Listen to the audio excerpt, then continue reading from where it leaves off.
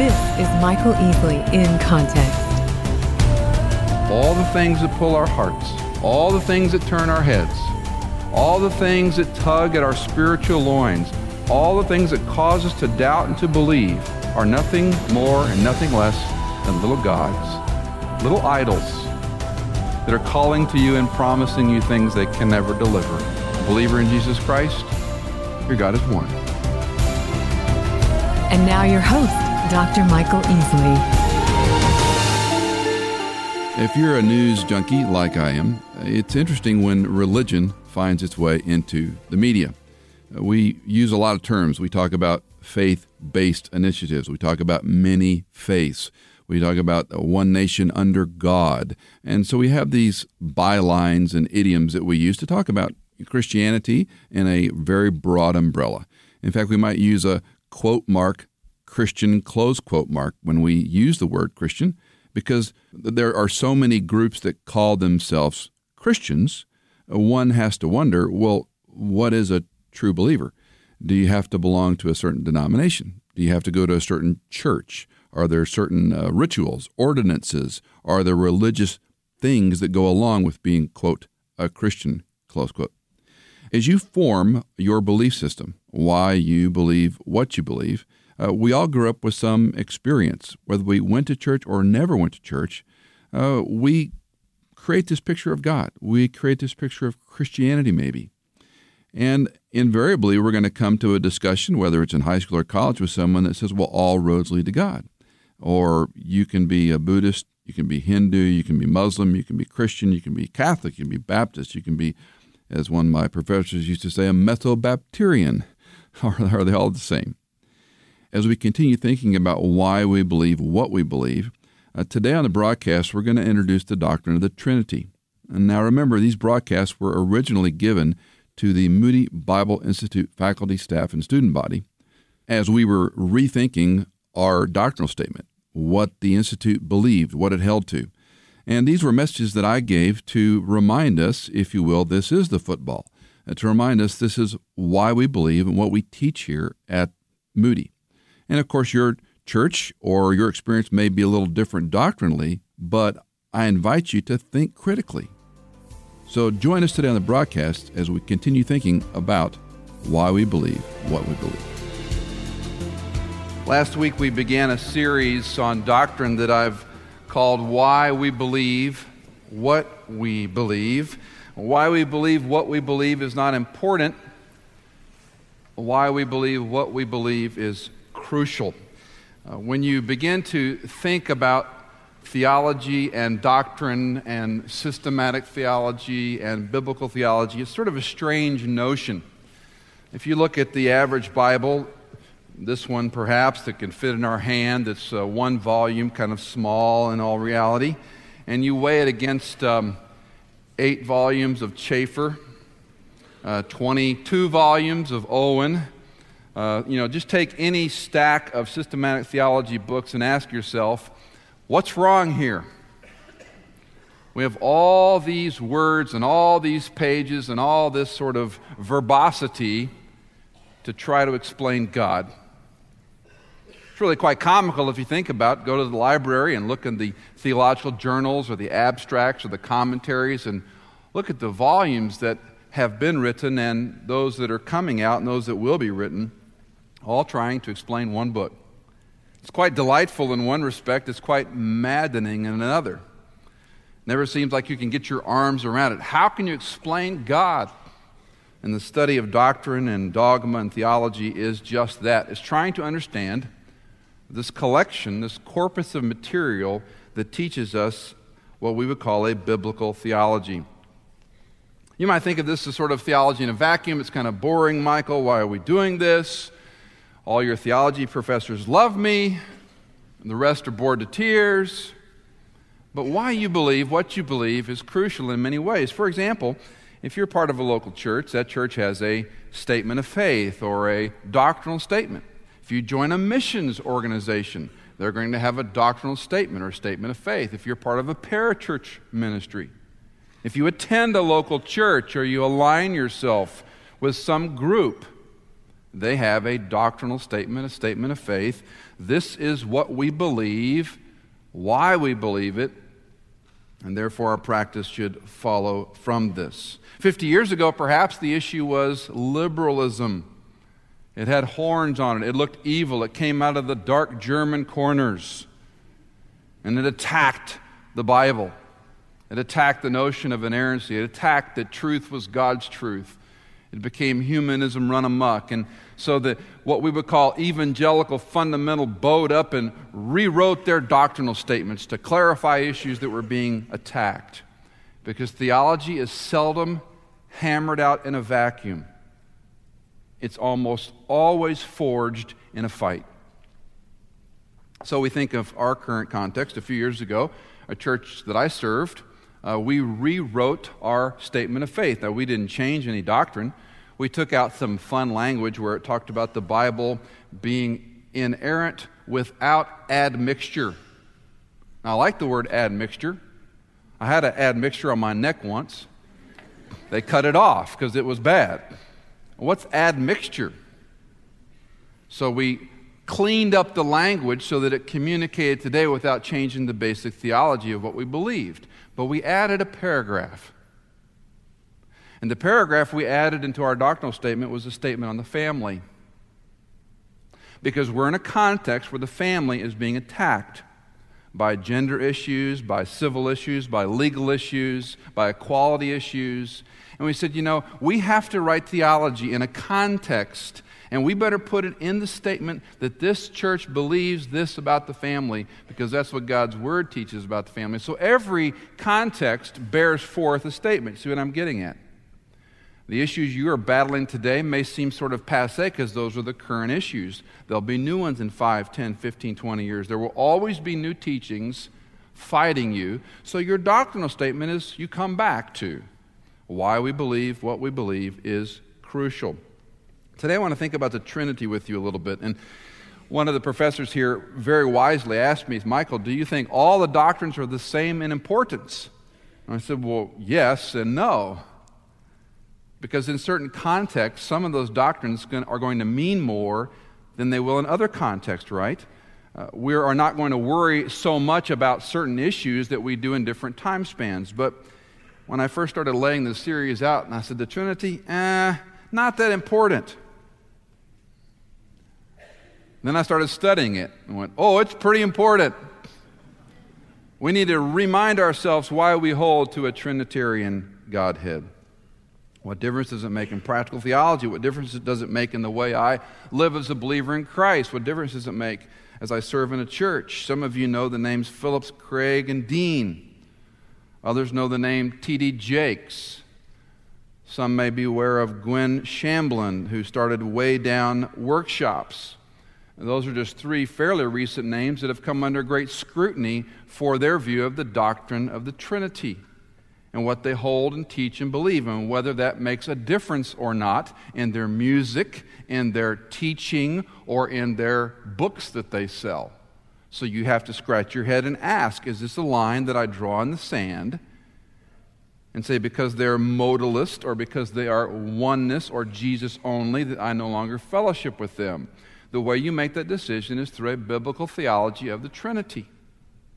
Modalism is simply that concept that looks at God as three modes, Father, Son, and Spirit. We might say the old illustration of water, liquid, ice, steam, or vapor.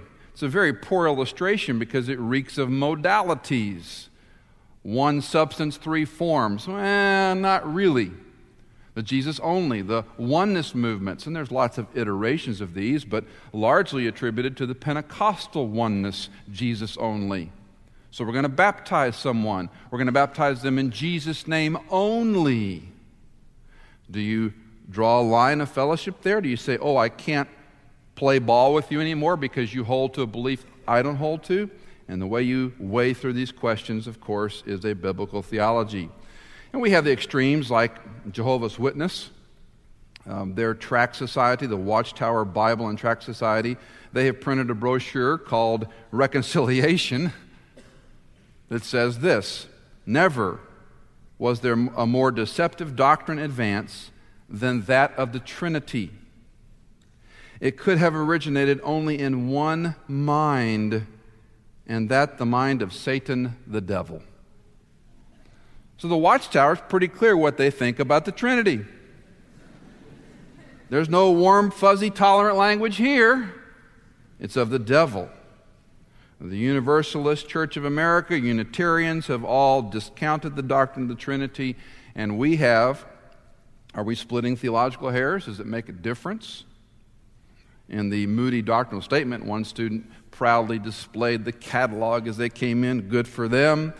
Article 1 reads, God is a person who has revealed himself as a Trinity in unity. Father, Son, and Holy Spirit, three persons, and yet one God. And then our statement has three verses I want to unpack briefly. Deuteronomy 6, verse 4, the great Shema. You might turn in your Bible to Deuteronomy 6, verse 4. Many of you have it memorized. Let's look at it again. Deuteronomy chapter 6, verse 4. Hear, O Israel, the Lord is our God, the Lord is one. In fact, read it with me. Hear, O Israel, the Lord is our God, the Lord is one. The Shema is the first word in the Hebrew text, listen or hear. In some of the fragments, the Targums, there's no capital and lowercase letters in Hebrew, but they make them very big, Shema. And the idea is, listen up. Pay attention, Israel. And you know the context very well. The failure at Kadesh Barnea, which was to be an 11-day journey, turns into a 40-year wandering. The majority report of the spies won the day, the majority won, and the majority will spend 40 years dying in the wilderness. The land of Canaan was right in front of them, now they have to wait. And now this cusp of the land, the very word of God to his very servant Moses. No one talked to God like Moses. He speaks to Israel and says, Israel, the Lord is our God, the Lord is one. Now, three quick observations about what I call a confession of faith, a statement of faith. Why is this important? Why do we make a lot out of this little phrase, listen, Israel? Number one, it teaches monotheism. He alone is God.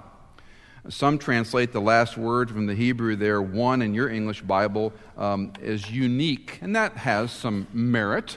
The Lord your God is unique. But the idea of one harkens to a more systematic theology. The only begotten Son, your God, is one. Why is it important to have a monotheistic God? I mean, after all, can't God be tolerant of all the little idols? Can't God just get along with all the wannabes? Well, number one, he is, of course, the only true God. But more importantly, when they're going into a polytheistic culture rife with idolatry, rife with all the Canaanite sexualized gods and activities that are going to pull them away from the one true Yahweh Elohim, he's trying to say, listen to me. When you go into that land, there are going to be many voices calling your heart away from me, but you have one God. You have one God, not many. Now, if you studied Egyptian history or Greek mythology, you know that polytheism is really a lot of fun to study, because seldom do they get along. In fact, a polytheistic culture is always in competition and in consort one with another to get their own agenda or to manipulate mankind, and you're never quite sure if that God's going to be your friend or foe on a given day.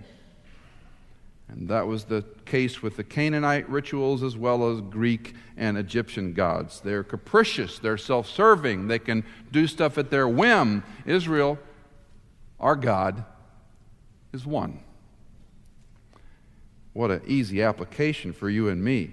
All the things that pull our hearts, all the things that turn our heads, all the things that tug at our spiritual loins, all the things that cause us to doubt and to believe are nothing more and nothing less than little gods, little idols that are calling to you and promising you things they can never deliver. Believer in Jesus Christ, your God is one. And he's good. And he's loving. Secondly, he's personal. Note, Israel, our God. Don't miss it. It's so obvious we miss it. Why is it important that He is our God? Why is it important that He's personal, He's available to us? He's not hiding at bay, waiting for some whimsical sacrifice of a certain number of fruits and vegetables and animal fat in a certain way, and then He'll say, okay, now we can be friends. He shows us a sacrificial system to show the breakdown between sin and holiness, but His goal is always to love His own, to care for His own, to protect His own, to give His own good things, to bring them into the promised land. He is our God. Why is that important? Because He created you, men and women, for fellowship. He did not create you to be subservient serfs who worked in a field and threw fruit into a fire. He made you to relate to you. He wants to be your Father. We have one God, He's our God, and thirdly, He is plural. Now stay with me just a moment. I use the word plural with quotations, open and closed quotations around the word plural. The word Elohim, the I-M ending, is plural, generally speaking, in Hebrew. We say Goyim, referring to the nations. Of course, you know the word El, Beth-El, the house of God, right? Elohim, the I-M ending, indicates a plural nature. Now, some say, well, that means because He's big and vast and large. Possibly. I think there's a telling hand here of a Trinitarian Godhead. He's one, but He's many. He's one, but He's three. And we get the first tip of this. Now, we can go back in time a little bit to Genesis 1. In fact, turn there if you would. In Genesis 1, verse 26 and 27, and you'll see this plural language used in a different way, but with the same point. You all know these verses. I'm not showing you anything new. This is a reminder. This is a refresher of why we believe what we believe about the Trinity. Look at Genesis 1, verses 26 and 27.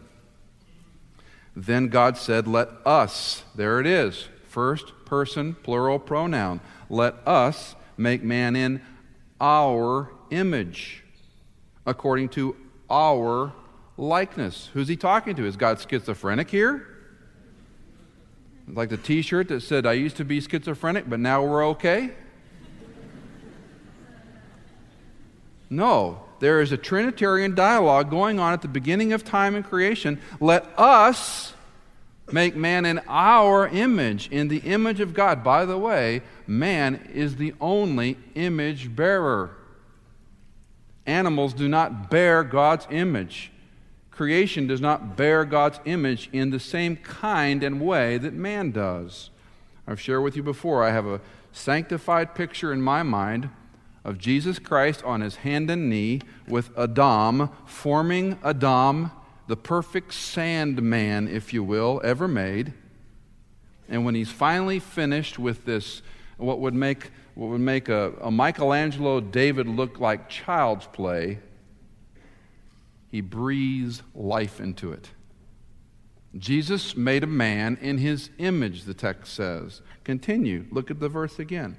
Let them rule over the fish of the sea and over the birds of the sky, over the cattle and over all the earth and over every creeping thing that creeps on the earth. God created man in His own image.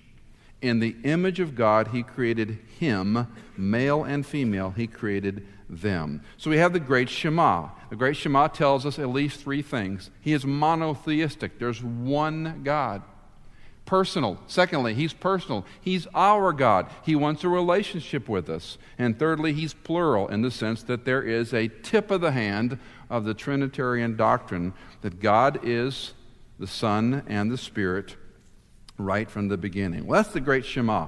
Now, our doctrinal statement also uses the second passage, the Great Commission passage, Matthew chapter 28, verse 19. Flip over there to your New Testament, to Matthew 28. Look again at a very familiar verse. Perhaps you've not looked at it in this way before. First book of your New Testament, Matthew chapter 28, verse 19. Why don't you read with me? Whatever your version is, read it well. Go, therefore, and make disciples of all the nations, baptizing them in the name of the Father, and the Son, and the Holy Spirit. We talk a lot about the Great Commission. We tongue-in-cheek talk about the Great Omission. Let's look at it for a moment. Now, you all know the imperative verb is not go. Many missions conferences, go is the first big giant word on the banner during Missions Week, and that's okay. One of my former professors says he's going to write a book one day called Misapplied Verses God Has Greatly Blessed. So there you have it. The primary verbal force here is make disciples, and you all know this. Some look at go, baptize, and teach as the participial forms that modify make disciples. If that's true, make disciples as you go and baptize and teach them. Let's talk about making disciples for just a moment. We often compartmentalize evangelism and discipleship, and there's some good discussion for that, good dialogue for that. I think in Jesus' mouth right now, it's one and the same. To make a disciple is to help someone come to faith in Christ and to become a follower of Jesus Christ. I think he says one and the same. Make a disciple, make a follower of mine, and you do it with three things. You go, you have to take the message to them, you baptize them, and you teach them. Baptism is, of course, a fascinating subject for a many-part series whenever you talk about this. But let's look at it for just a moment here. The purpose we're thinking about is this Trinitarian doctrine with identification. There are three distinct persons mentioned in the passage. Look at the verse again. The name of the Father, the Son, and the Holy Spirit. Some observations. There's unity and plurality here. The word name is singular. It's the name of the Father and the Son and the Holy Spirit. So there's some unity and connection here. The Father, we often observe, sends the Son sends the Spirit, and the Spirit indwells the believer in Jesus Christ to give him her relationship with the Son, with the Father. So we see this sort of complete Trinitarian doctrine unfolding. Every time I go back to the Great Commission, we've all heard the expression, the Great Commission is the Great Omission for most of us. We call it the Great Commission because these were Christ's last word to his disciples. So we say his last words maybe ought to be our first importance. And what Christ is doing here in this Great Commission, as we call it, and it rounds out the doctrine of the Trinity in our thinking, is that God is one. Now, of course, we're never going to resolve this entirely in our brains. We can't figure out how there's a Trinitarian doctrine, three persons, Father, Son, and Spirit, and yet one God. But that's also part of doing theology, if you will. What Scripture teaches, we have to align ourselves with, not just our opinion about something. Again, this whole series about why I believe what we believe is critical because we draw conclusions about these things. When it comes to matters of doctrine and faith and belief, I want you to know for sure why you believe what you believe. And the person and work of Christ is the central hope. It's the key to Scripture, that he lived, that he died, that he was buried, and he came back from the dead. And that any and all who trust in Christ and Christ alone are promised a free gift of eternal life. Perhaps you haven't heard in a while, but God loves you. It doesn't matter your situation in life. It doesn't matter what you've done. It doesn't matter how bad you may feel, shame or guilt. He loves you. He loves you so much that Christ died in your place, on your behalf, instead of you. And there's nothing more important in life. There's no greater decision in life than coming to terms with knowing him. You know, you could pray a prayer as simple as this. It's not praying a prayer to me or to some person. It's praying a prayer to God, that you just acknowledge, Father, I'm a sinner. I realize maybe for the first time that I'm in desperate need, that you loved me, that Christ died for me in my place instead of me on my behalf. He was so good to do for me what I could never do for myself. I put my faith in you. I trust you. I believe in you.